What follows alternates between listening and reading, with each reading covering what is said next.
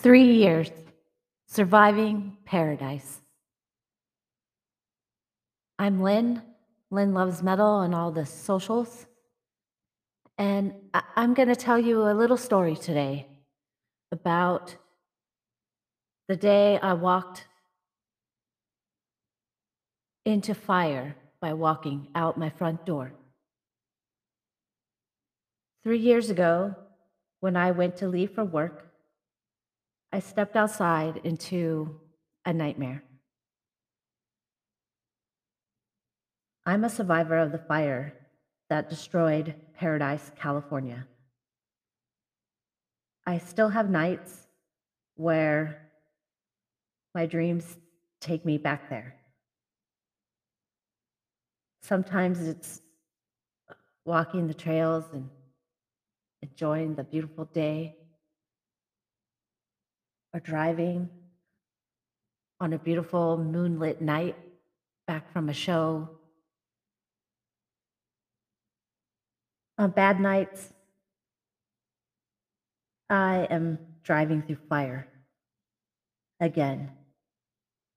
On bad nights, it's 3 years ago, and all the anguish comes back. On the day of the fire, the California Public Utilities Commission failed me. They failed me in their duty when they failed to protect the citizens of California from PG&E. The faulty equipment that littered PG&E's facilities burned another community down 3 years ago. The Paradise, California fire happened early and quickly. At 9 a.m., the skies were black with smoke, tinged with red and orange.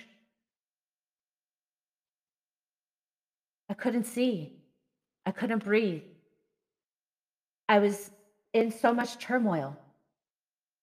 3 years ago, people lost their lives because the CPUC left PG&E unchecked after burning down other communities with bad equipment. 3 years ago, people lost their homes because PG&E had faulty equipment during Santa Ana winds. Santa Ana winds are a natural occurrence in California. Santa Ana winds have been around for a long time. This is a regular weather occurrence. 3 years ago, people lost their sense of security, people lost their pets, people lost their happiness, people lost their neighborhoods, people lost themselves.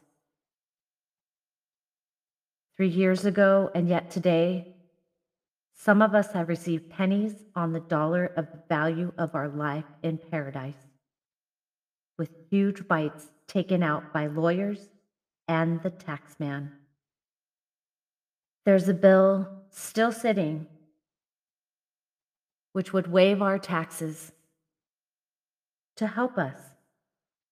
But now it was 3 years ago. Today, the news is grim for anyone counting on the PG&E Fire Victim Trust Fund.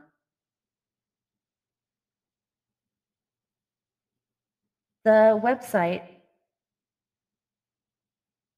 has a latest letter that says pretty much your stocks aren't worth very much and we're doing our best, but yeah, you're probably getting all you're getting. That's all you're getting is what you've got. Maybe a little bit more, and you'll be lucky to get that. You're getting nowhere near what we awarded you, but hey, you're getting something. Be glad you're getting something. That's kind of how this all feels 3 years in the future from the fire. You're getting something, and you should shut up about it and just be happy. The Press Democrat reports that Newsom will not loan the Fire Victim Trust Fund $1.4 billion to help tide us over. The PG&E Fire Survivors Trust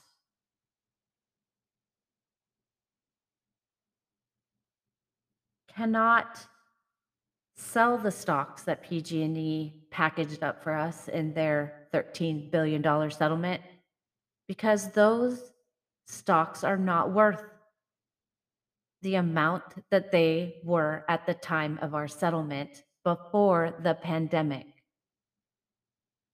With the volatile pandemic markets, COVID ravaged the funds that should be coming from the stocks awarded to the fire survivors.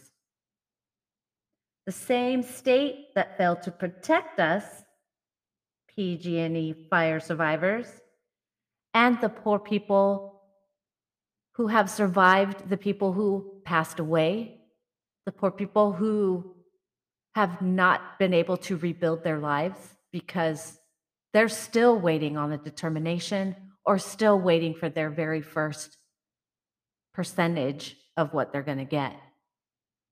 And they should just shut up about it.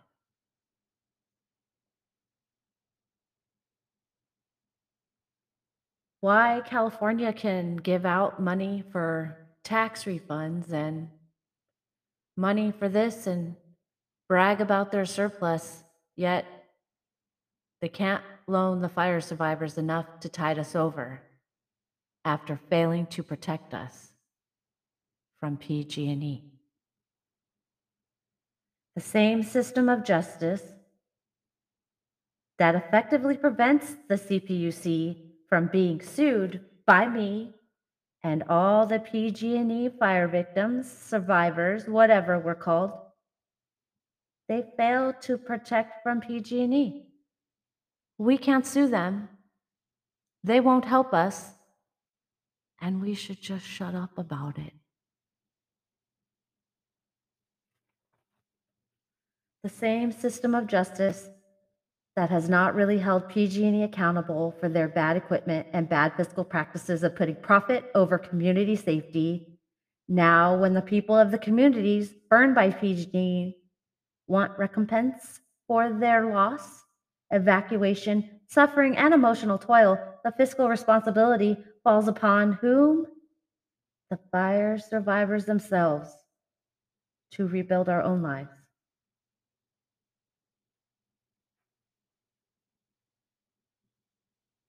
The very system that is not helping us are making money. The lawyers are making money. The state is making money. The PG&E shareholders are making money. And of course, the taxman is making money from all of them and all of our settlements. Where's our bill? Where's our help? Where's our, hey, we'll loan you this because we feel bad for what happened to you, because it could have been prevented if people in power had done their job.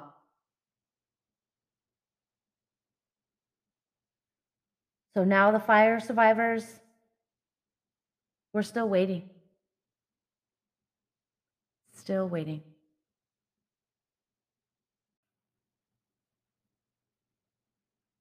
Surviving paradise for 3 years now.